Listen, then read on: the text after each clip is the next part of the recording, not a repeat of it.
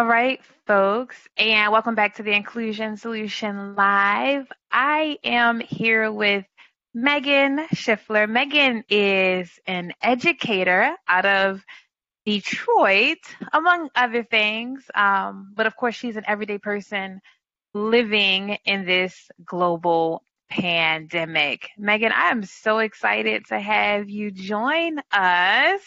Thank you. Thank you. We're gonna jump right in. And so Meaghan, if you just kind of want to share a little bit more about yourself, perhaps even those aspects of who you are and your identity that influence how you have been experiencing this moment in time, we can start there.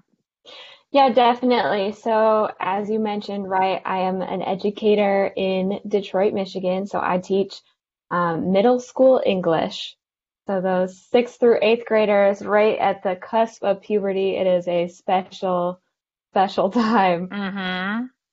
And then I am also a new wife, a new bride, I guess. Congratulations. Thank you. Thank you. My partner is also a female, and my wife, she is here in the U.S. Currently on a visa. So when we got married, she was able to apply for a green card. So part of my identity is kind of through her in that I am the partner of someone who is not a legal resident yet in the United States. So a lot going on in this pandemic on all aspects. In my own career and then in my personal life, it's just kind of hitting us from it's Yeah, yeah, yeah. I can only imagine. I can imagine. So one thing I have shared with a few folks is I'm experiencing from outside looking in the education system, and that my brother is so he's actually high school, so 10th grade, right, okay. experiencing this Yep. like distance learning situation. And so I want to talk a little bit just about your perspective as an educator, especially in a city where there are, disparities. We know the digital divide is like a thing, a real thing, and has those inequities have been exacerbated because of this pandemic. And so, what has it been like for you as an educator in Detroit? What has that experience been like for you? The first thing that honestly comes to my mind is just like unfair. That's the biggest feeling that I have on a daily basis is just like none of this is fair. For my students, for my families, for even for myself. It's really frustrating at times, but then I also am surrounded by like educators who will do anything to make it work, so that's encouraging. But we shouldn't have to do that, you know. We shouldn't have to do absolutely everything to make it work. And I feel really fortunate sometimes that I have a lot of privilege in that I don't have any kids yet. It's just kind of me and my partner in our house. I can't even imagine trying to be a parent and a teacher doing distance learning right now. Um, I'm really grateful that I'm at a school that doesn't necessarily ask too much. I have teacher friends that are supposed to be online for 4 hours every day in front of the video with first graders. You know, that just doesn't make sense from an educator standpoint. And so I'm lucky that I'm at a school that kind of really values uh, our professionalism and our ability to make choices about when we can work and how much we can work. Um, but no, I'm just like constantly just like sitting with this feeling of like, this is unfair. And there's even so much more. I know you mentioned the digital divide, like that's very present in all of Detroit, but it is so deep and so messy. Like DTE, for example, just passed like this huge grant, this huge program And what's where DT? they're the energy electric Okay, uh, gotcha, gotcha. service. Yep, yep. They just gave devices to all students in DPS, which is Detroit Public Schools. So that'll start to roll out, which is great. But I work at a charter school that is even, my charter school is even authorized by Detroit Public Schools, but so my students will not benefit from that. So, it's like really, really complicated. Education in Detroit has always been complicated because of the emergency management system, and how they came in and took over public schools. So there's this huge like charter versus public divide already going on in Detroit. And then it feels like this has fueled even more of that as well. But I also think on a much more like personal level, like it's again just unfair to see a lot of what my students have to go through right now. And just like we not only do my students not have a lot of access to technology at home, but we're not even like a very tech filled school. So we only have one or two laptop carts for the entire middle school that we use Wow. throughout.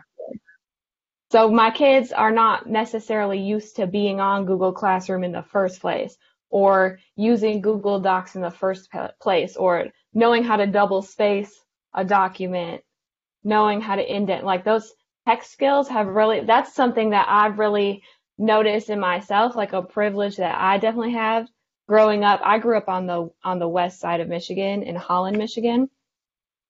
And just it was a pretty like upper middle class town.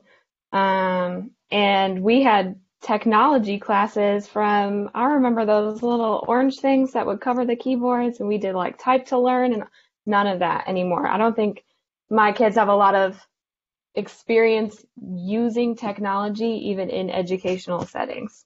Right. And which is the difference between, so that's one of the things that the conversations that have come up.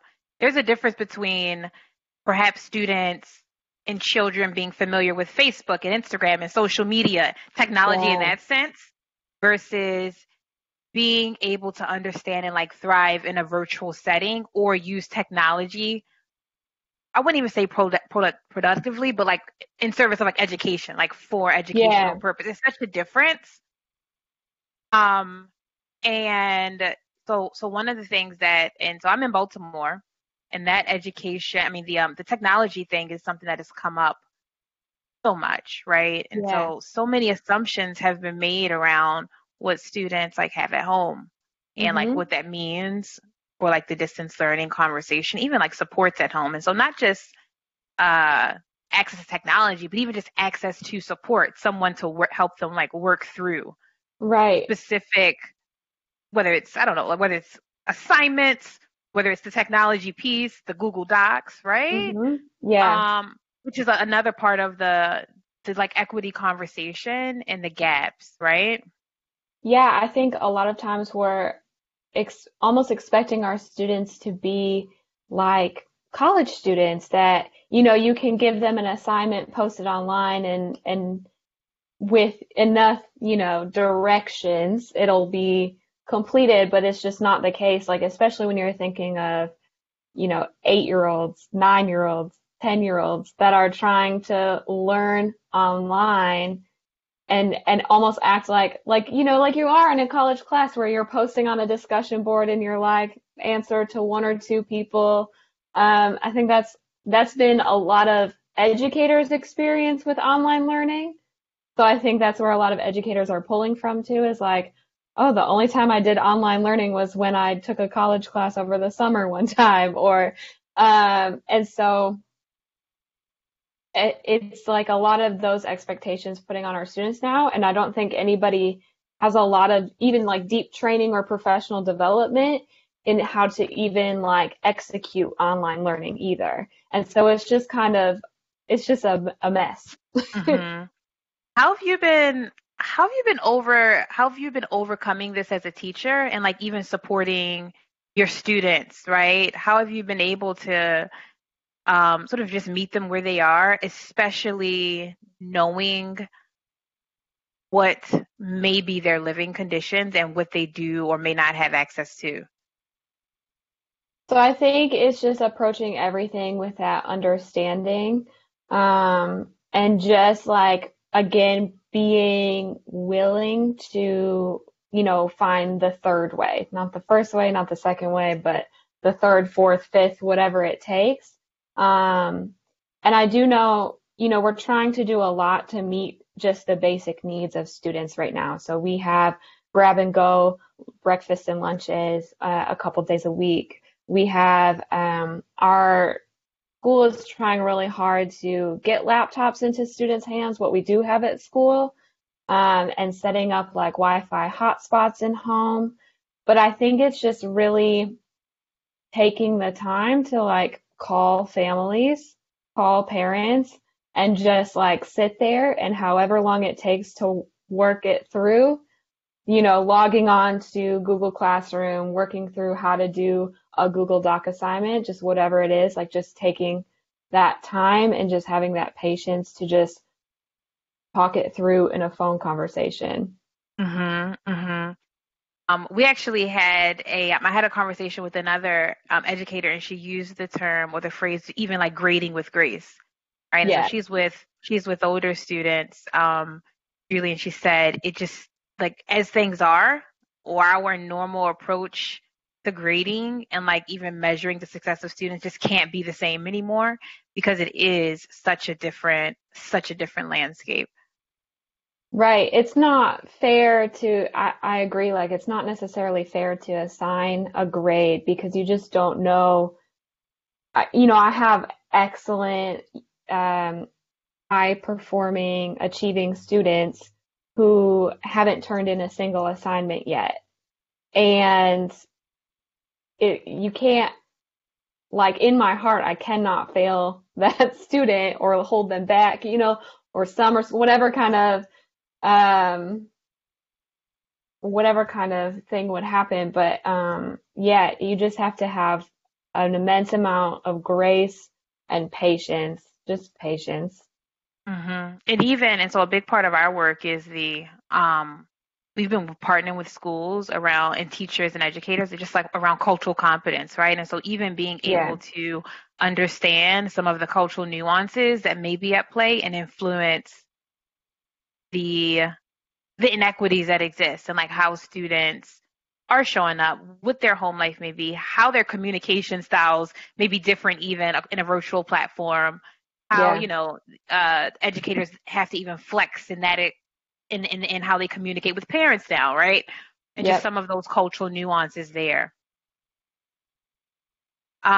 I'm wondering, and especially if you're willing to just talk a little bit more even about how in your just personal space, right? In your personal life, like how you've been navigating the pandemic, especially being like just recently married, your wife being someone who is, you said not yet a citizen, but in the Yep. process of gaining citizenship.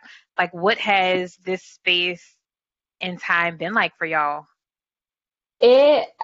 So everything truly just kind of magically came together to be able to get married. We had originally been planning our wedding for May and like really just simple backyard, like it wasn't Mhm. even going to be a huge thing to begin with. Um, and then as things kind of started picking up and like school shut down and things started closing more and more, we sat down and had a conversation. We were like, if government offices are going to start closing, it might be in our best interest to like get the green card process started now rather than waiting until May. And so And where's your wife's home country? she's from England. She's from the England. United Got it. Kingdom. Yep.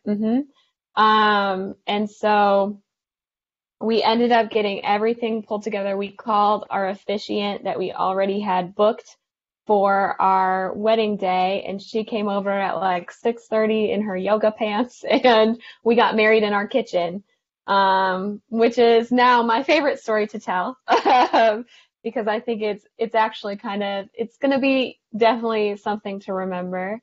But then the same day we got married, my wife found out that she was placed on furlough.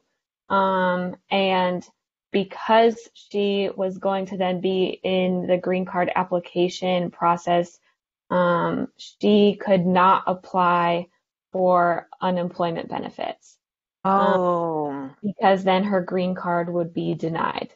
got you. So then all of a sudden we went from a two-income household to a one-income household. And as we know, teacher salaries are not, not the Mm-hmm. highest. And so that was just kind of like a moment, a big stressor for us, and it has been for a couple of months now. But I think even more so than that is just like I hate watching her feel like she's like in this limbo. Mm-hmm. She doesn't feel like she counts as a person right now, which is like really hard to see that, and to see someone go through that. She's like, she can't go and apply for another job because she doesn't have a work permit through, like she can only work Ah, for a company. So she's like, I would go be at the grocery store. I would go work for whoever right now. Um, but she can't.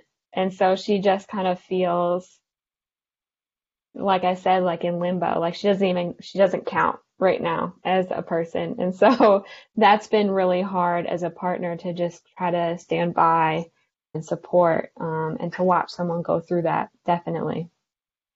so I think there is so much like just like misinformation, especially if one is not um, familiar with just like immigration system policy. And so what I'm hearing is even though your wife would like to apply for jobs, or even though unemployment benefits are out there as a benefit, she is not able to take advantage of either of those options No. because of the way Um, that the system is set up.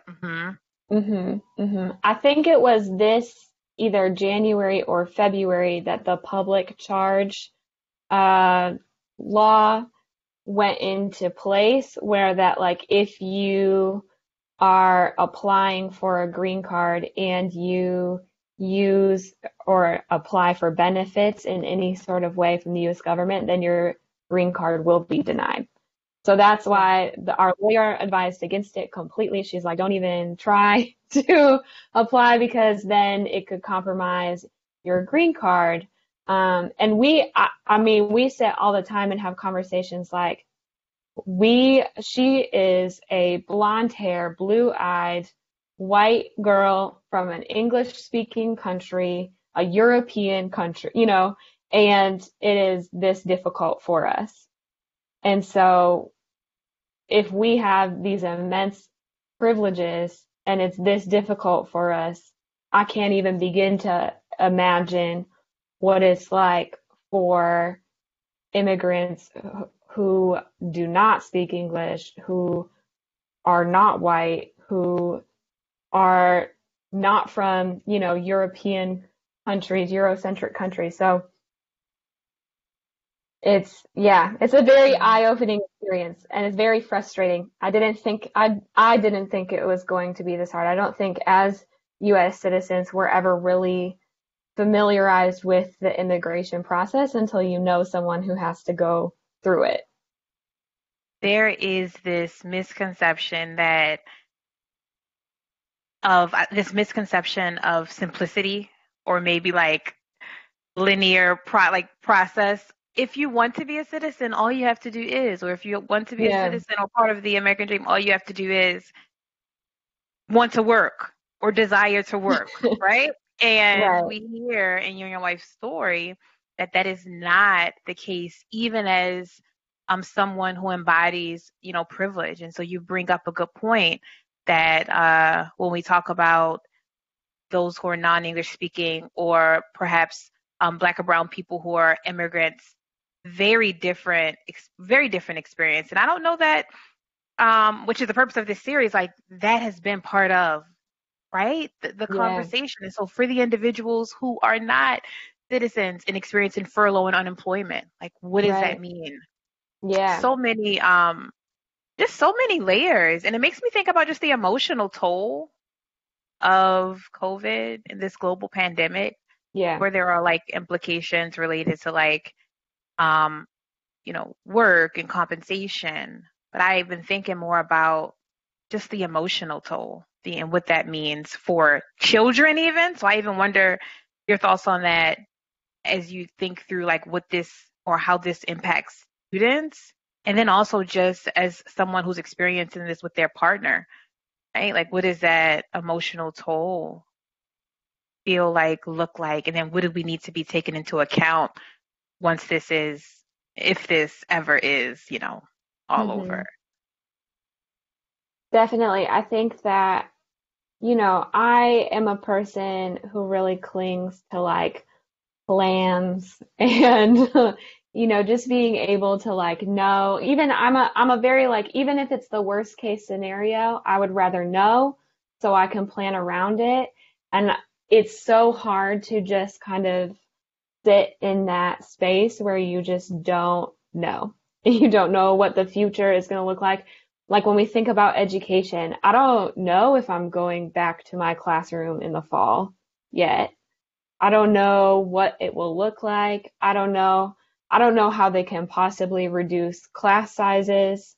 My classrooms are not that big. We got an email about how in the Michigan education budget, they're planning on cutting up to $900 per student in the Mm, budget. And like that's in a time of just like uncertainty in general, like that's scary to hear because then you're thinking, all right, is it that they're going to cut programs or are they going to cut people? Are they going, and so it's so like mentally and emotionally taxing to just like sit there in that gray area, sit there in that unknown and like be able to find acceptance in that. yeah. Yeah, one of the things, so what that's another thing that came up in my conversation with another teacher is like when no, who knows what the classroom will look like. And so for a classroom that used to be you know 28 kids, well that may not be the case in the age of like physical distancing now. And so what does that even mean for like instruction? Another thing I've been thinking about too, and I read this in a post. It was it was a post out of New York, and they were talking about how one school was trying to figure out, even from like a communications perspective, when Mhm. children do come back, like how do you communicate that some of the people or teachers that they were familiar with and had grown to become familiar with, like how do we begin to communicate that perhaps they're gone or they may not see them anymore, like just even that like sense of Yeah. like uncertainty that children are now like dealing with. I wonder for your age group, like what if you've tracked anything for your age group of children, if you've tracked anything in there, kind of like how they have been emotionally handling this space and time, or like just their like headspace, level of engagement, um, especially just kind of given what you may know about, the homes, like where they are learning, right? Where or the environments they're learning in. Right. Yeah, I think there's a very wide range. I have a lot of students that are kind of like really consistent. I've noticed into checking in with me. I think they're like really looking to those like systems of like structure and Gotcha. support where they're like, I want to make sure that you're okay because the minute that you're not okay, then I'm not going to be okay. Like I think that Yeah. they're like, I know, especially my dean at my school for our middle school. She's really close with a lot of the students, and they're just like, she's like, my, you know, request messages on Instagram are like blowing up every day. Just trying to check in. And then I know I have students that reach out to me. I think what I know about my students is that a lot of them are so desperate to do well and they feel bad. They feel like they're letting us down. I've had students reach out to me that are like, I'm really trying to get my online work done, but I'm also trying to help my mom out with watching my Mhm. siblings. She's like, I'm gonna get started on the weekend and I'll do all the other work from all the other weeks. And I'm just like, just, it's okay. Mhm. It'll be okay. I'm more just concerned that you are safe and you are healthy. That's my number one priority. Mhm. Um, Not, the central idea that you found in a text. I'm okay right Mhm. now, that you're just okay. Mhm. I have kids that we kind of, check in with a little extra to be like, do you need us to drop off an extra bag of groceries? Do you need to? Because I think right now I can't expect my kids to perform in online learning if their basic needs are not met. So I want to make sure that my kids are eating, that their families are doing okay. Detroit is also, not only are we experiencing this great digital divide, but it is also a hotspot for the virus. And Mm. so many of my students have lost family members, um, and are Mm. just like collectively grieving. And I Mm. think that's kind of the powerful part about being in Detroit is that I have noticed, right, Michigan feels very divided at the moment. We have protesters at the Capitol, Mhm. and it feels like it feels very divided, but in Detroit and in Metro Detroit, in Detroit, not even necessarily Metro Detroit, but it feels much more community oriented and Mhm. people looking out for each other. And so that's what I appreciate about being in the community of Detroit is that everyone is kind of like collectively going through this together. And I feel like there's much less divide actually here in the city. And when you say people are the protesting, you talking about the folks who are trying to get the city reopened? Yes. Yeah. Yeah. Um, yeah, it's just, it's frustrating for me to see. I have two nurse sisters as well. They live outside of Michigan, but, I know that my sisters are on the front lines working with patients every day. And so it's hard for me to see people, so upset and just like sometimes I don't even know what to say when I just like ideologically disagree with someone so much. I don't even know how to begin a conversation about it because I just feel so frustrated. Mhm. Mhm. Which kind of leads me to my next question. And so I wonder what you want to come from all of this. And this can be from like the perspective of a teacher, the perspective of um, some being part of a community who is most impacted, the perspective of being someone who is married to someone going through the immigration. And so now that's part of you both like sort of collective experience. Like, what do you want to come from this pandemic in your life, in your community, perhaps even in your work? I would definitely like to see radical change in the world of education. Uh, I know it is a very it's changing times for education in Detroit.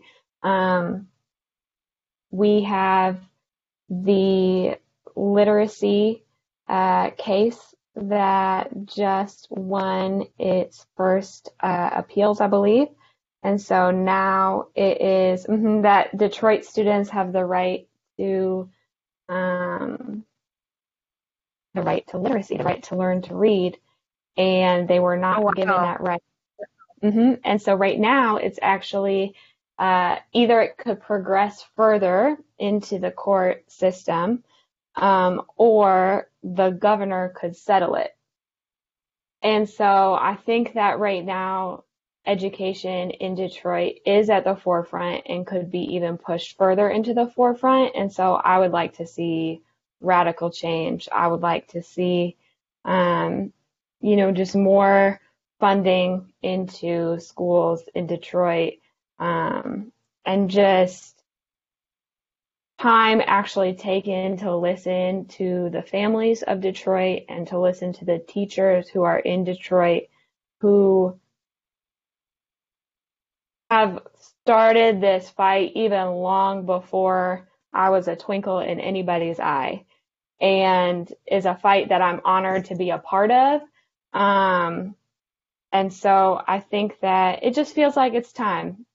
That's what I want to come from this, is that just a recognition, first and foremost, that education is so critical and that it needs to happen in the classroom, I think, and that we need to trust our teachers as professionals.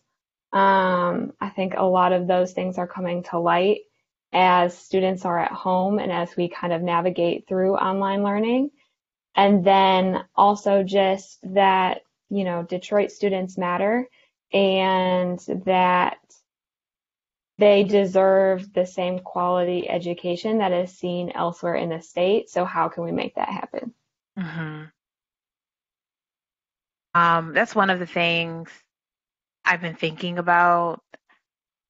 How do we, so in a moment in time where, I mean, we're kind of seeing on a broader scale, like the whole profits over people, like the whole Hmm. argument for people wanting to reopen is we need to get the economy open, which is like a clear sign of like, if we're being honest, like prioritizing profit and economics over people. At the same time, we're experiencing all of these inequities. And so one might think that, hey, this is the actual perfect time now that we know that inequities are being exacerbated to prioritize, people and their experiences and like all these gaps over financial money. And so it's like this dichotomy, to be honest. I'll give you an example. So right now in Baltimore, one of the discussions going on is there was a lot of work. There was a bill that was supposed to pass that increased teacher funding, that increased more oversight to ensure that like HBCUs got money. HBCUs folks, historically black college universities, got the funding they Hmm. needed to like raise teacher salaries, to like focus on like the urban school districts. All these things were supposed to have part of this bill, and it got vetoed because of COVID, because we just don't have time, money to focus on this right now. And so a lot of the legislators who back this bill are like pushing back. What do you mean we don't have time or money? Like this is the opportune time. Like this is how we reimagine Right. anew, which is interesting to like observe. I'm not in policy, I'm not in education, but I experience obviously the equity stuff by way of the work with the Winters Group, and then just as a caretaker to my brother, I'm experiencing all these inequities as like, he's 16, and I'm like, what? I hear the Hmm. superintendent talk, and I'm like, not the superintendent, the state superintendent, Hmm. and all the assumptions around like what people have at home and the supports in place and how kids are just all these assumptions, and it makes me think, hope that after all of this, some shift can happen. To your point, like radical change. Um, but I don't know. I don't know. I don't know. It's been wild watching, like being able to closely follow what is happening in the UK and what is happening in the US, because my wife FaceTimes her family probably at least 2 or 3 times a day, which has been another aspect of like not knowing when she'll be able to really see them again because of travel. But like the national health system in the UK, the NHS, is by no means perfect. And, I've seen and heard that through her family as well. But the fact that just like no one has to worry about healthcare in this moment in time while they're in the UK is just so crazy to me. Even like as we've gotten married and we've been talking about, health insurance plans and just talking my wife Mm-hmm. things like this is a copay. What? Like her mind is blown. Just going through stories of like how much an ambulance costs and how much just an emergency room visit costs. And, Mm-hmm. and that right now people are able to in the UK, the government is paying 80% of everyone's salary right now. Wow. And everyone has health care. And just we're speechless right now because Mm-hmm. like even just imagining that is seems like out of this world. Mm-hmm. The first there's another episode where Sajda, also in the education space, she's from the black woman from the U.S. but was working in the British Virgin Islands, and so she was juxtaposing how they have responded, right? Hmm. Again, because this is so one of the things we even underscored was how the Virgin Islands, their culture is so communitarian in nature, and that the leadership, once this thing popped off, they were like, "Oh no, whatever we have to do to make sure Right. people like are safe and people are not contracting, we're gonna do." Yeah. Versus, wait a minute, let's roll this back. How much money, right? And Right. so just the ideological just differences, Yeah. the broader cultural differences, right? I mean, we got into a whole talk on um just like white supremacy culture and everything. Like and just how that just intersects into like on globally and in countries just leadership and how yeah, Yeah. we could go on for days, Megan. But yeah, just to think so many countries are responding differently. And so that is, I think, sometimes a privilege, sometimes a blind spot or that we have as U.S. nationals, just the assumption that we're doing things the right way, kind of like this Right. U.S. Right. national global elitism. Yeah. And times like these cause, I feel like, for pause to really think about how other cultural communities are responding so that we can reimagine anew. And maybe it's not even radical because other people are doing it. You know, like kind of Right. like what's our radical could be Right. another country's like norm.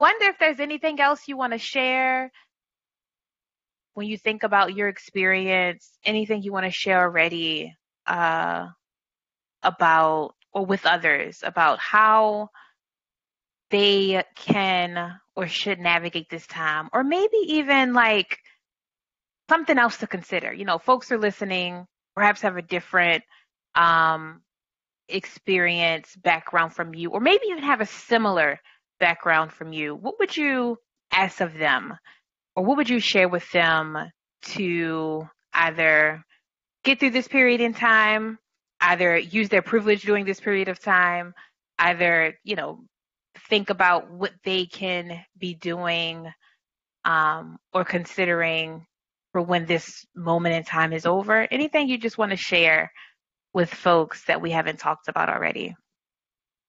Um, I think one thing that I would like people to consider, especially parents, is just unity with teachers Mm-hmm. as we move forward, because I really believe that's the way. One of the reasons that I love my school so much and I can't imagine teaching in a different area or a different place is because to me, my school feels more like a community center and Mm-hmm. less like an academic building. Gotcha. And that's because we have community partners in our families. and our school is a community school. The majority of our kids walk to school. It is a neighborhood school. And as we move forward and as we seek that radical change in education, it's going to be absolutely crucial that parents and teachers come together. And I feel like there's almost been kind of a divide between teachers and parents Hmm. in the last couple of years, or just like misunderstandings from one to Hmm. the other. Teachers misunderstanding parents and parents misunderstanding teachers.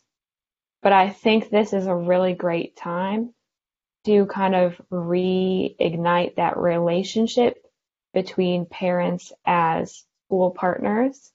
And I just would ask that parents really reach out to their schools and to their teachers and really push for the changes that we all want to see.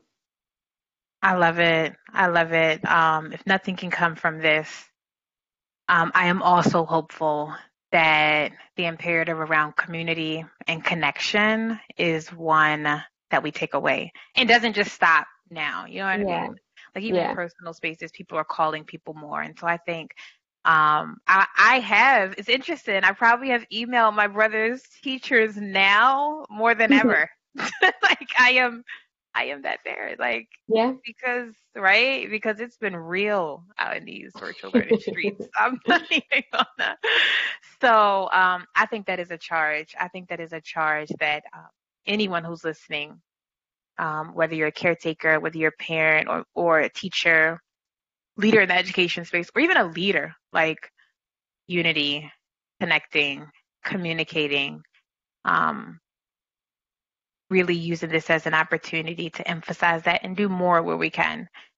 Do more where we can. It's been really good connecting, Megan. Yes, thank Um, you. Wishing the best to you and your students and your wife and your extended family. Um, and thank you for using or joining us rather to just share more about yourself and what life has been like for you during this space and time. Yes, thank you so much. I have really enjoyed this. Thank you.